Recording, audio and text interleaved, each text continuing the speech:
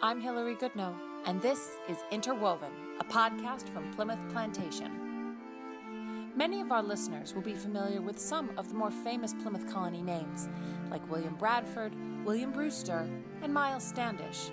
But few know much about Isaac Allerton, an enigmatic man who rose to prominence in Plymouth, Marblehead, New Haven, and New Netherlands between 1620 and 1659.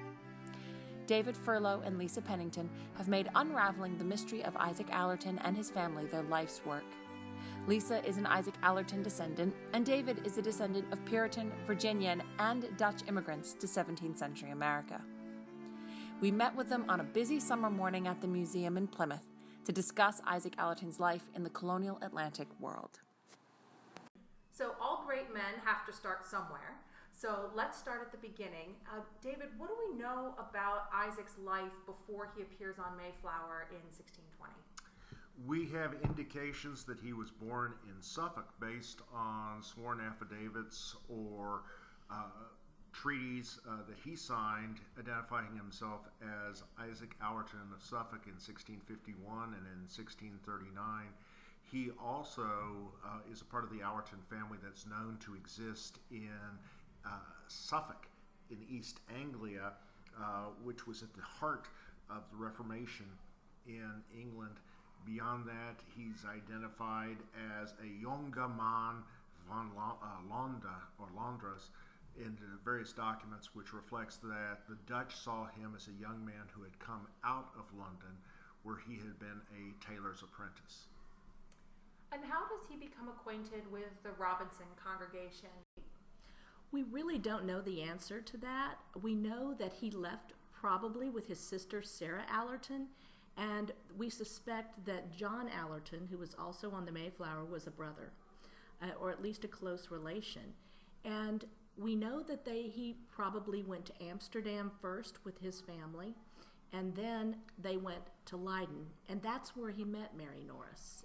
And they got married in 1611 there at the Stadhuis in Leiden, which is still standing, and if you go there now, it will look exactly like it did on the day they got married. So it's amazing. And they lived there until the Mayflower left in 1620. Also in Leiden, he became a citizen of Leiden in the Netherlands in 1612.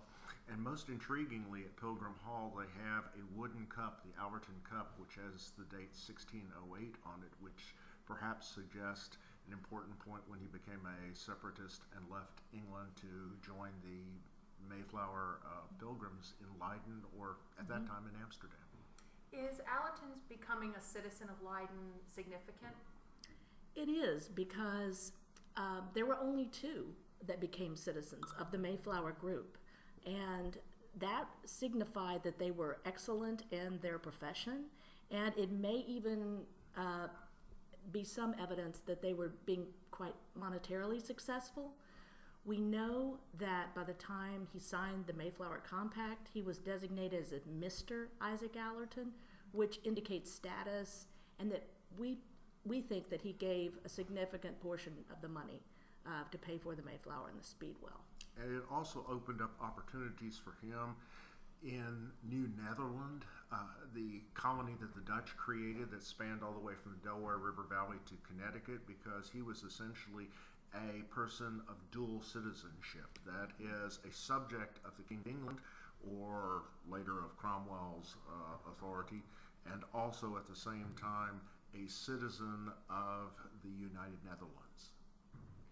And Allerton's relationships with Dutch merchants and politicians later in the 1640s are well documented, and we're going to look at that in a little bit. But how do you think this early time in Amsterdam and then in Leiden influenced his future business dealings? It made him a citizen of an Atlantic world in which he was absorbing one of the earliest entrepreneurial colonies lessons, one of the economy's lessons, in that the Netherlands was a place where people would get together and purchase ships by 1/8. They had open markets, markets in investments. It was an early capitalist economy with no holds barred, and so by virtue of participating in that economy, in the globalizing Netherlands of the early 1600s, it laid the foundations for what he did later on. One example, in 1618, we have an affidavit in which he is attesting to the ingredients, the strands of fabric that go into a very expensive cloak for an English exile by the name of Nicholas Cloverley. And Cloverley's job was that of creating white clay tobacco pipes. He was one of the first people recorded to do that in the Netherlands. Well, that foreshadowed Isaac Allerton's later future as a merchant of tobacco, in which he was plying a trade that stretched all the way from Newfoundland to Curacao, but focused on the Chesapeake and trade between the Chesapeake, New Netherland, New Sweden, and New Haven, an Atlantic network. Yeah, I always think of him looking at Nicholas Cloverley. He's the tailor making the elaborate cloak with all the fine, rich materials. And he never forgets that Nicholas Cloverley was doing quite well in the tobacco trade, and that's a lesson he learns. We'll skip ahead a little bit. We sort of lose Isaac Allerton in the midst of the Mayflower crossing. He's one of the 102 passengers. He's with his wife. There are 3 young children. His wife is one of the 3 women pregnant during the Mayflower crossing. And once they have established that Plymouth is going to be their new settlement rather than the Hudson River, Allerton quickly emerges as a political leader. He's elected to be a magistrate. For our listeners who aren't familiar with these 17th century legal terms, can we define a magistrate? A magistrate is someone with judicial and executive authority. So in the Spanish world at that time and through this present day, you would refer to such a person as an alcalde or a mayor judge. It's the same thing we have in much of the country, where a county judge is someone who exercises the role of a president of a county and at the same time as a legislator and as a judge of administrative proceedings. Magistrates in New England combined that judicial and executive authority to lead a colony through difficult times. So what qualities do you think Allerton had that made him a great magistrate? He doesn't have any formal law training that we know of. He has no formal law training, but that was true for most of the people in the 17th century area. He was, in fact, someone who absorbed the law and practiced the law as a citizen in a time when there were very, very few lawyers. We have him representing a drunk Dutchman in a trial before the New Haven magistrates in the 1650s, and he also served then as a bail bondsman. So his roles included that of bail bondsman, arbitrator, mediator, lawyer, merchant, venturer, agent for Plymouth colonists such as John Jenny in New Netherland. He wore a variety of hats and wore them well. And we think he must have had some kind of diplomatic abilities in addition to those. I mean, he's been described by contemporaries as having unusual energy and address and enterprise. Those are the 3. And so he must have been, he must have been a great speaker, but he also had language abilities. We know that he must have been quick. Of course, he probably knew Dutch by the time he came here, and of course English. And he comes from Suffolk, which is a place where there was a lot of trade with the continent, so he would have been familiar with all kinds of traders from the time he was a child that spoke different languages. And we think over time he also spoke several Indian dialects. And of course, he would have spoken, we think, a little Swedish too, because he, above all of the other merchants, really dealt with the Swedes of New Sweden on the Delaware more than any other merchant. And with the Germans who had come to the New Sweden colony as mercenaries from the 30 Years' War, they found employment in New Sweden. He also negotiated directly with the French governors of La Nouvelle-France and Acadia, thus add French to the lesson. And I think the fact that he was born in Suffolk, which is exactly opposite of northern Netherlands and Amsterdam, means that he would have been in contact with Dutch people, with Germans, with French people.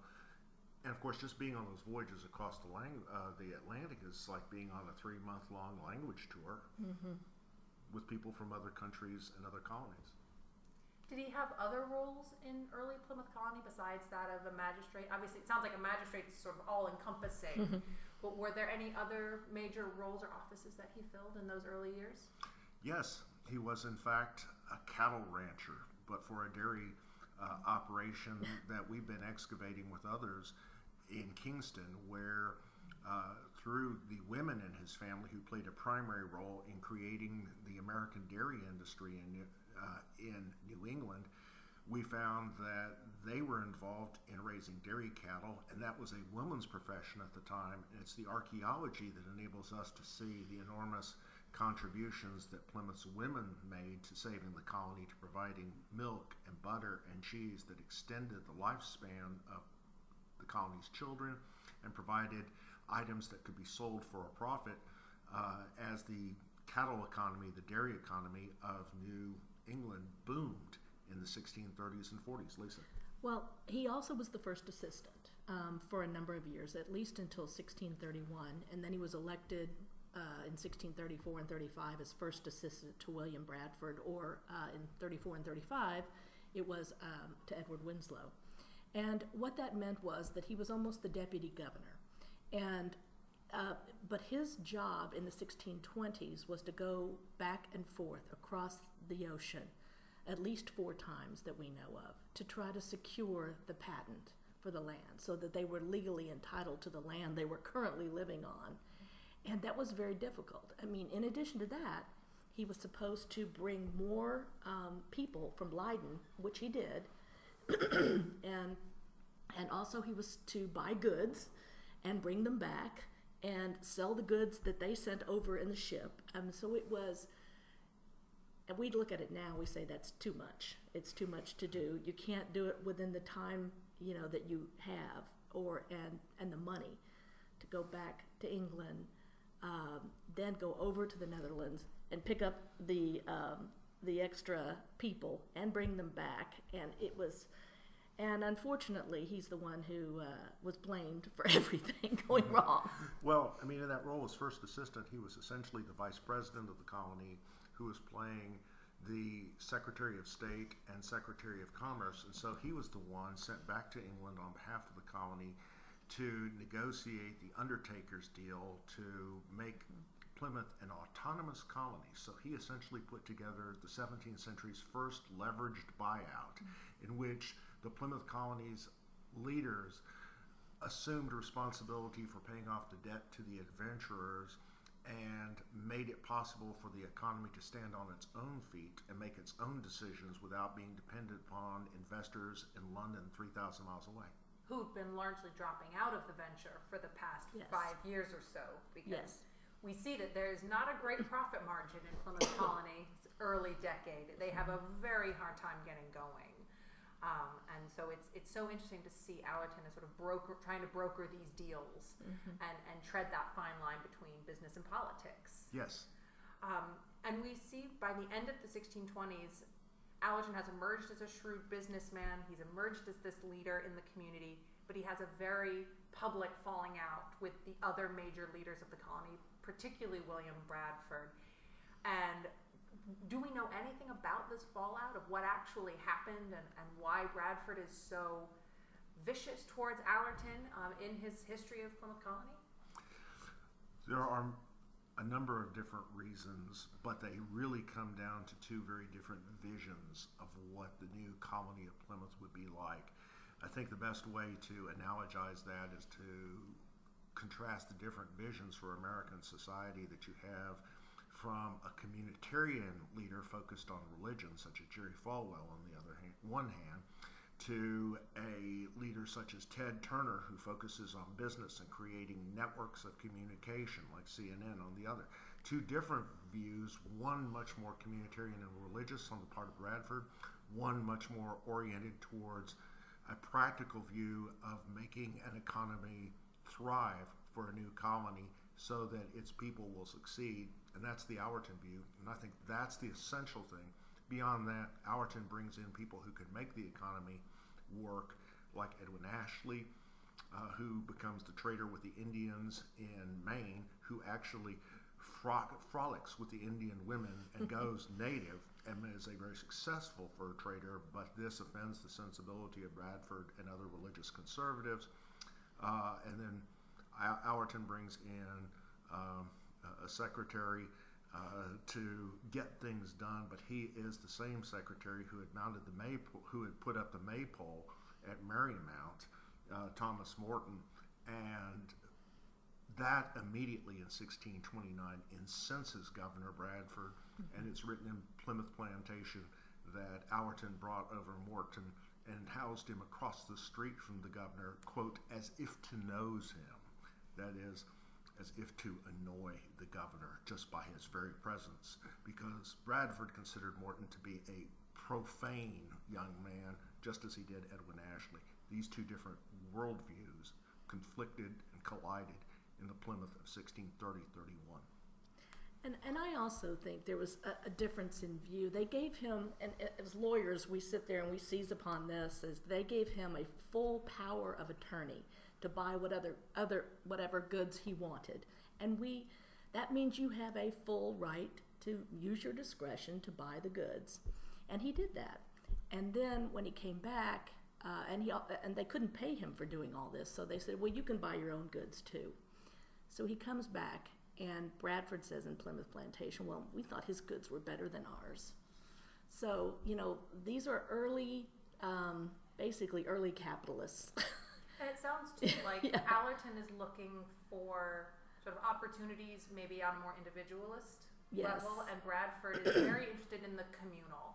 Right. And it seems like his big beef with Allerton is, well, you didn't put the community first. You put That's your own right. interests first. And that we see all the way back to the land division in 1623 and even the Mayflower Compact. There's this insistence upon we need to be communal. And when that ultimately fails, we see Bradford get very despondent toward the end of his life over this loss of community at the heart of Plymouth Colony. Oh, yes. I mean, absolutely. You can tell William Bradford almost, you're right, gets depressed at the end, because it's not untypical for leaders to say, isn't everything great when I'm in charge?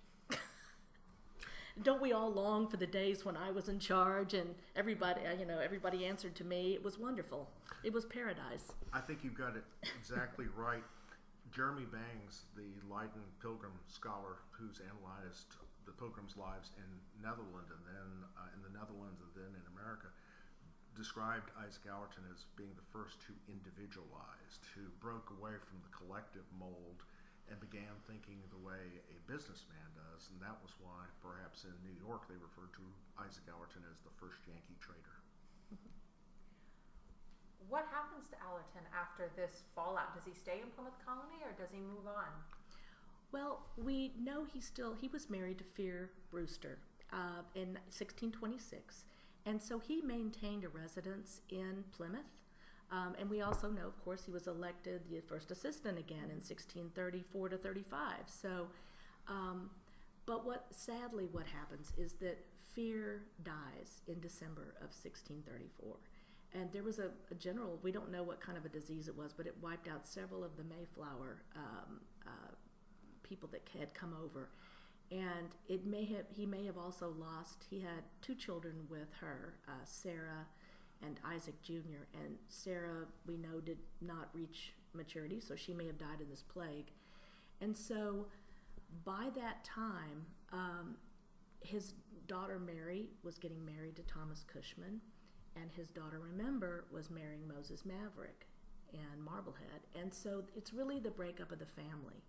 And all he has left is poor little Isaac Jr., who is only about 4 years old at this time.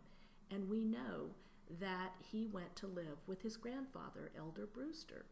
And that and I love this thought that Elder Brewster is teaching his little 4-year-old grandson Greek and Hebrew and Latin to prepare him eventually for Harvard. And that is exactly where little Isaac goes. But he lives with Elder Brewster until Elder Brewster dies. And then he lives with Love Brewster, his uncle, because Isaac is off on a ship all the time. And so I think you're right, after 1634, it's really the breakup of the family, and he will come home to Plymouth and see his son and daughter, Mary, who stay in Plymouth. But really, he is, I'd say, constantly in transit after that. Right. I would add that beginning in 1631, he is plying the trade along the Kennebec River to Maine and actually founds the fishing industry of the Massachusetts Bay Colony in Marblehead after greeting Governor Winthrop and the Winthrop fleet in the Salem roads in 1630. So by 1634 to 35, he's got a fleet of 6 fishing vessels operating out of Marblehead, and he turns those over to his daughter, Remember, when she marries a prominent local Puritan, Moses Maverick, and they began their life together in Marblehead, 14 miles north of Boston. What happens to Bartholomew, the oldest son? Well, that's right. And I think this indicates that he really believes in education, and if it may reflect some of the education he obtained, which we don't know what it was. But about 1630, we think Bartholomew goes back to England, and he obtained some kind of education to be a minister. We haven't been able to find out where, but David actually just made a breaking research breakthrough on what happened to Bartholomew when he went back. Yes, Bartholomew ends up going to Ireland and arrives there on March 10th of 1640, where he receives 2 vicarages in rural County Cork in the center of the island. But this was at a time when Ireland was roiling with potential conflict because the Catholic Irish seethed at the English Protestant control over them, and as the English Civil Wars came on, English power receded, and the Irish revolted in October of 1641 in a bloody battle for their own independence. And we know now from recently published online records that Bartholomew Allerton filled out affidavits that reflected his losses of his 2 vicarage churches at a place in Cork that was within a few miles of one of the major battles and sieges. And this was at a time of massacres and counter-massacres. We know that he then came back to England, and he returned to the family's native Suffolk, where by 1644 he was a minister in Bramfield, eking out a living and contributing nevertheless to a petition to reform the Church of England in Parliament, living out as a vicar, raising cattle and dabbling in land investments, and fathering children and creating 2 families there. So he does all of these things, and then during Cromwell's time achieves prominence in this vicarage church in Bramfield, Suffolk, England. He passes away in September of 1658 and leaves children whose descent we're still trying to locate now, because we believe that some of them came to America with important consequences. So if any of our listeners think they're Bartholomew Allerton descendants, they should get in touch with the museum. That's right. Yes.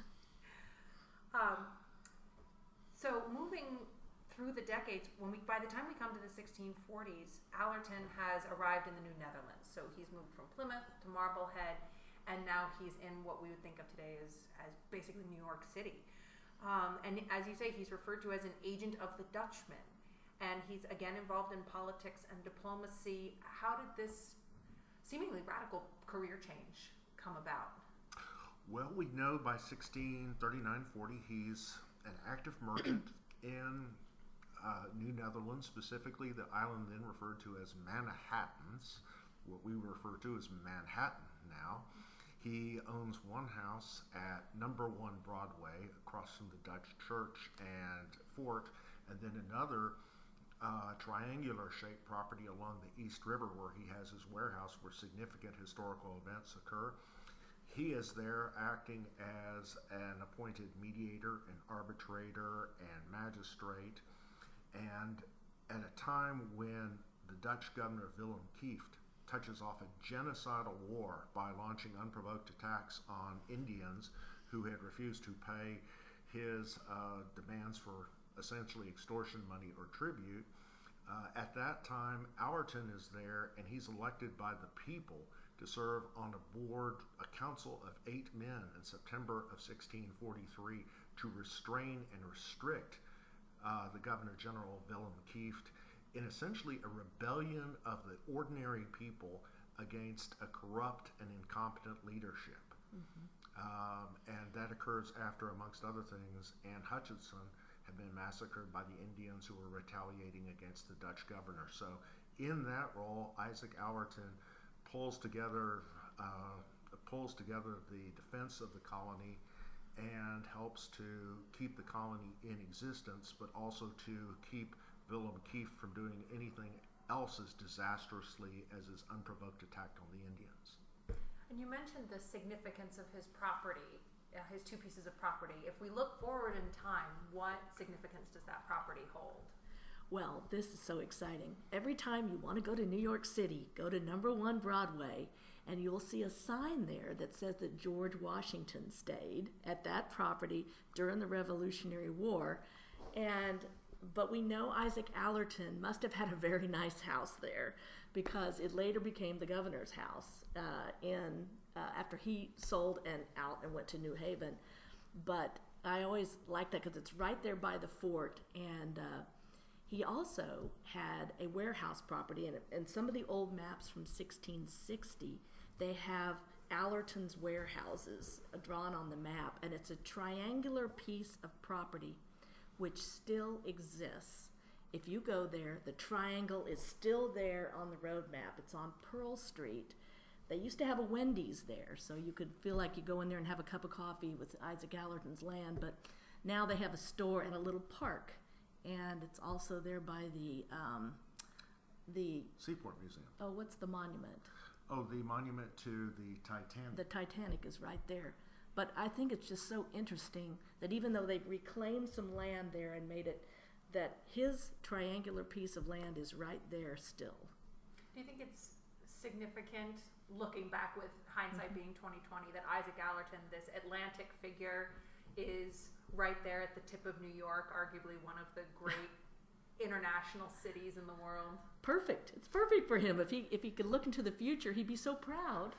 I think even in the 1630s and 40s, Isaac knew that with respect to real estate, it's location, location, location. Oh, yes. Right there on the water.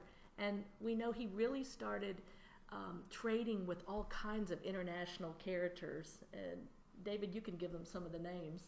Oh, there were people there with Barbados, in New York, Anthony the Turk of Salé. Anthony the Turk of Salé, who was essentially a Dutch pirate, whose father had been a pirate and his mother had been a Moroccan woman, and he ends up being the first Muslim in Manhattan in 1638 and 1639. Isaac Allerton is doing business with him in 1639 and 1640.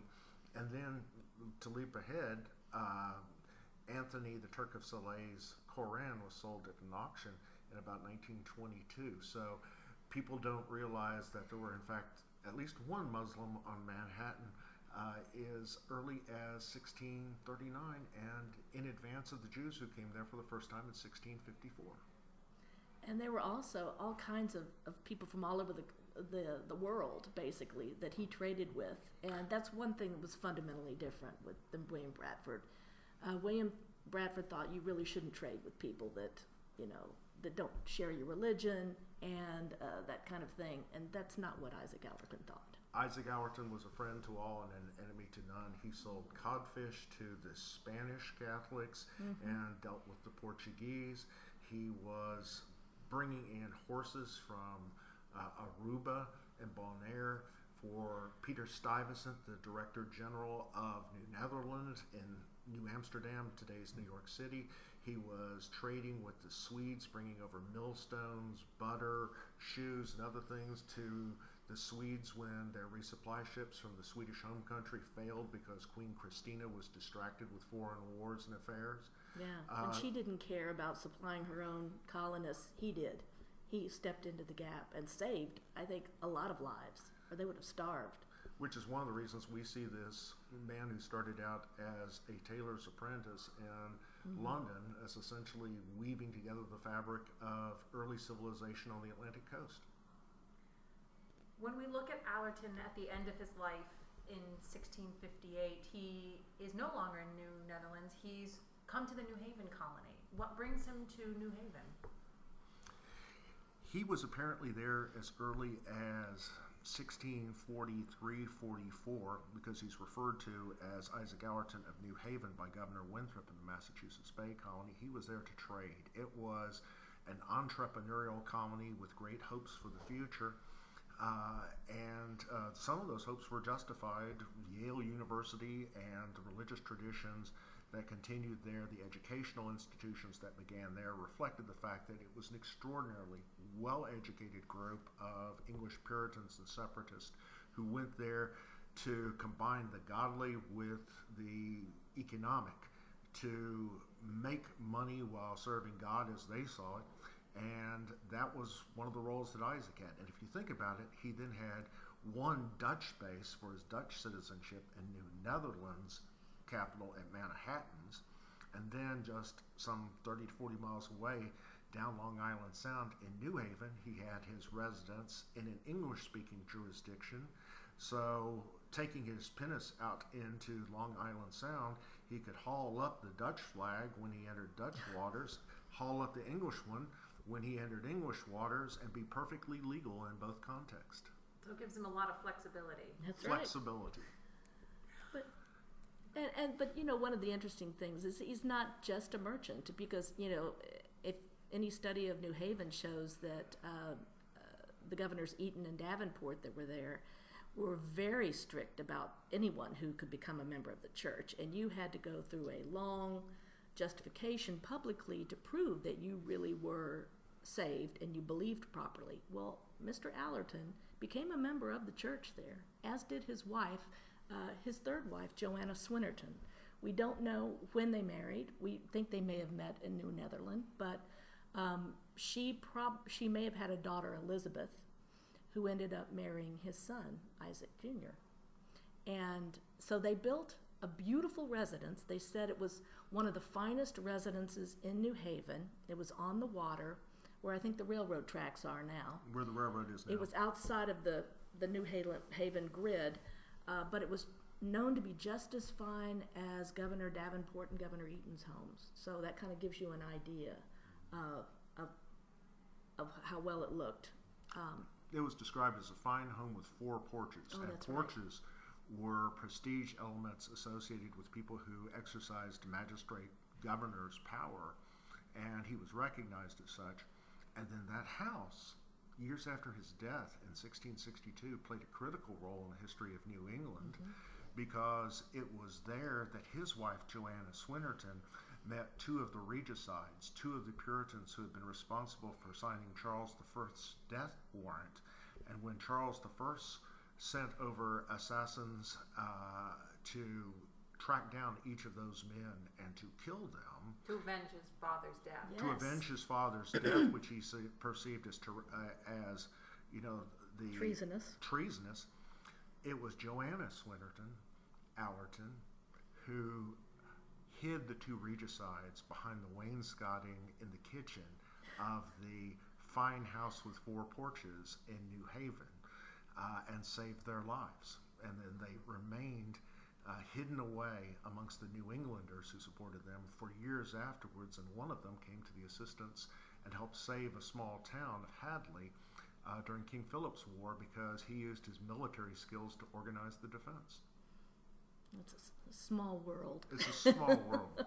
Well, especially when it's a small world for Puritans, and the Yeah. New England colonies, I think we think of in the 17th century as very rural, very isolated, disconnected, and what your scholarship is showing, and scholars that are working on the Atlantic world on both sides of the Atlantic and in the Caribbean, we're all finding that these families, these networks are so much more connected than we could have ever imagined doing this scholarship 50 years ago or 100 years ago, when when people got interested once Right. again in the Puritan stories.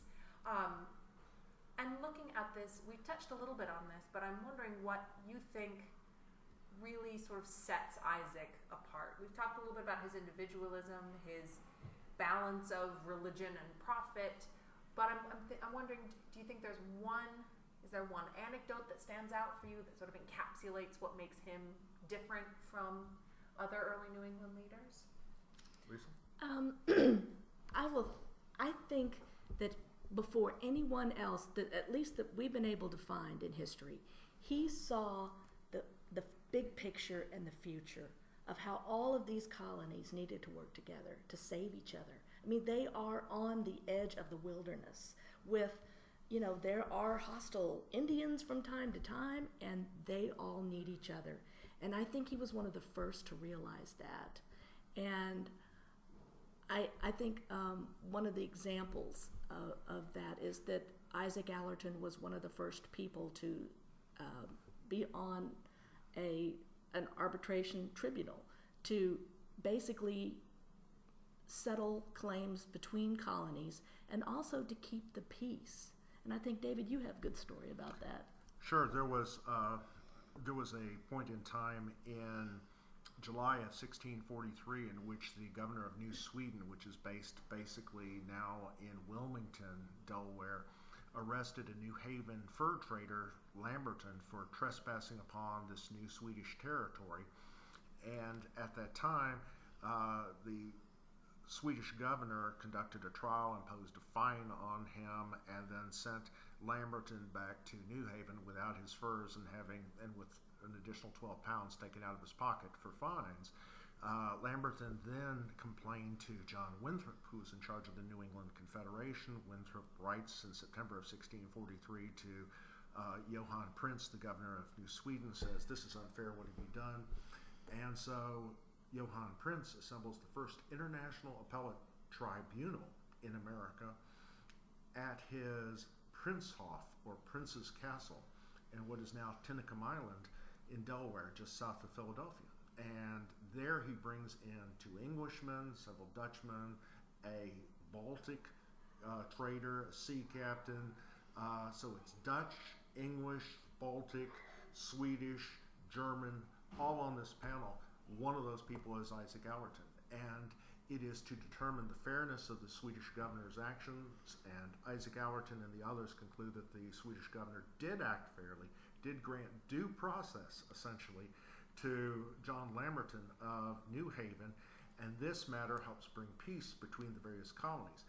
That's why, when I think of Isaac Allerton, I think of him as being the visionary who saw the common interests of the people, including the Indians, because he purchased land from them. He did not seize land from them. He negotiated with them. He befriended them, as well as the Swedes, the Germans along the Delaware River, the Dutch, the French, the Spanish, the Portuguese. And he dealt with all of these colonies in North America and applied essentially an early version of the concept e pluribus unum out of many people, a common Atlantic interest in what he would have referred to as Christendom, the civilization that was springing up and which became early America. So you both have been working on Isaac Allerton for over a decade. Where did your fascination with Isaac and his family start? Well, I have to say, without being too much hagiography there, I discovered that I was an Isaac Allerton descendant through his daughter Remember. I think back in 1998, and I remember waking up David and going, David, guess what? I'm a Mayflower descendant. I think it was about 3 a.m. I don't think he cared at that point. And how did I respond to that news? Well, I think you said something that we don't need to say, something about a Mayflower, madam. But anyway, but from that time, I read the cursory descriptions of him, and I'm like, well, that's interesting. And they weren't entirely positive. So it just became more and more interesting, and his life went on a different trajectory than most of the other pilgrims. And he left Plymouth relatively early, and his children were spread out. And, it's interesting, the boys, he cared about becoming educated. He insisted that Bartholomew get educated in England, and then when Harvard was founded, he insisted that Isaac Jr. go to Harvard, and he's the only Mayflower child that actually graduated in the class of 1650. I think he wanted Isaac Jr. to be a minister, but he wanted to be a merchant like his dad, and that he became a very successful merchant in Virginia. Merchant and magistrate. He became the second most powerful man in the Virginia General Assembly, and helped with Augustine Washington, who was George Washington's great-grandfather, and Richard Lee, who was Robert E. Lee's great-grandfather. They got together and they created the first country club in America in the northern neck of Virginia. So Isaac Allerton, either through himself, on land that Isaac Allerton Sr., the father, had purchased from the Indians in Westmoreland County, for his son, Isaac Allerton Jr., the merchant and magistrate who graduated from Harvard. So basically, I mean, I think, and then he made sure his girls were well married, to the elder Cushman and to Moses Maverick, the magistrate in Marblehead. So I think those were all interesting stories that, of course, because I have a personal connection, we wanted to research. I'll supplement that by saying we came here in 1999, a year later. And when we came here, there was an exhibit at Plymouth Plantation that showed Isaac Allerton and his children. Remember, it was Mary. It was Mary Allerton, the oldest daughter, and then youngest daughter, and remember Allerton and Bartholomew Allerton with him looking out into the future, photographed from behind them. And so then I'm seeing this family. The family was interesting, and I see, that his oldest son later on mirrors his early Puritan separatist leanings by becoming the minister who goes back to England. His oldest daughter marries the leading magistrate, and they create the fishing industry of Massachusetts Bay up in Marblehead. The next daughter marries Elder Cushman, the elder of the Church of Plymouth, and she is in fact the last of the surviving Mayflower descendants, Mayflower passengers to die in Plymouth in 1699, on the very site that we've been excavating for Allerton, dairying artifacts. And then the youngest son goes to Harvard, being educated by the elder William Brewster and becoming one of the most prominent men in Virginia, whose descendants include, amongst others, Franklin Delano Roosevelt. So I'm looking at this fascinating picture of a man who believed in toleration, who worked with a wide variety of people, and who had a vision of the future for America that has largely come true. One of the interesting things about the two of you, in addition to being great historians, you're also both lawyers. And so I'm curious, how does being a historian align with practicing law? Does it change the way you approach historical subjects? Well, we like to think we're much more logical. But also, I mean, from a practical standpoint, we understand what the deeds are and the powers of attorney and all of these things. Charter party contracts and that sort of thing. Yeah, we understand. Those are the kinds of things that we have to deal with. So I think it's very good training actually for historical research.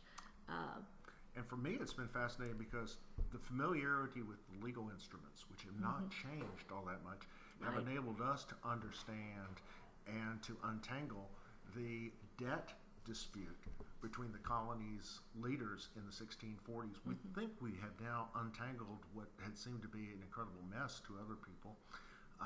And beyond that, it's fascinating to engage in the archaeology of the law, because when you look at Isaac Allerton, you dig back down to the lowest, deepest levels of American history, and you see someone who is practicing law as an attorney, who is acting as a magistrate judge, who was serving as a bail bondsman, who is helping to craft agreements that would have consequences, like the Mayflower Compact. Oh, and he also sues a lot. Yes. Brings a lot of actions for debt, and he gets sued in turn for actions for debt. And in fact, I think one of the little saddest things, I think, is a few days before he dies, he's actually in a trial in New Haven, and this man is suing him for debt, and he must have been very, very ill because he dies shortly. He dictates a very quick will and he dies.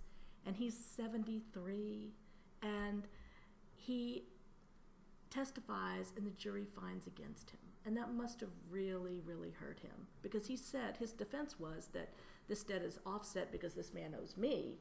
And so sadly, he dies thinking that I guess that the jurors didn't believe him and his reputation should have allowed him to win the case. Ironically, his son becomes the executor of his estate and appeals the case and proves that there was an offset, that he wasn't lying. And so I feel like the son vindicated him. I'm very happy for that. That's what a Harvard education could do. There you go.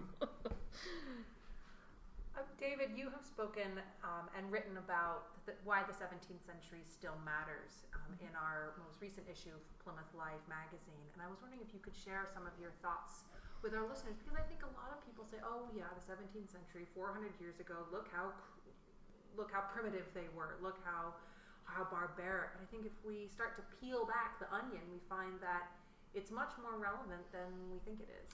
If you go to the core of the onion, what you see is a preview and forecast of what America would become, where you see people like Isaac Allerton transcending these regional differences, these colonial boundaries, these boundaries of nationalism and religion, to find the common threads with which to weave together this early transatlantic commerce, this vision of a new America. The specific things, I would say, rule of law in America.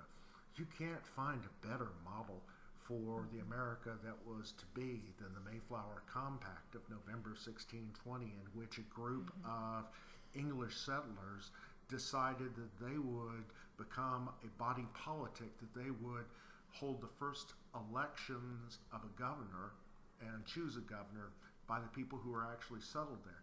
Beyond that, they were open to the new possibilities and opportunities that immigration would bring, and welcomed people to the shores here of Plymouth, and also interacted with people of various backgrounds, including the Indians, including the Swedes and Germans and the Dutch and the Spanish and the Portuguese, showing that the dream of America could encompass many threads woven together by people who wanted to create a new world, a world in which people who wouldn't have done so well in Europe had a second chance to wear many hats, assume many responsibilities, and craft a new and better world in America. And that's what he did. This has been such a fascinating and wonderful conversation. I want to thank you both for joining us, and I hope we'll get to continue our conversation soon. Okay. Thank you so much. Thank you. Want to learn more? Download or stream more full-length Interwoven episodes available from iTunes and on SoundCloud. For more podcast news or to catch new episodes first, join the conversation on our social media channels or visit us online at plymouth.org. Interwoven is brought to you by Plymouth Plantation, hosted by Hilary Goodnow, and produced by Tom Begley. Our original theme music, Voices from the Past, was composed by John Dante Prevedini. Thanks for listening.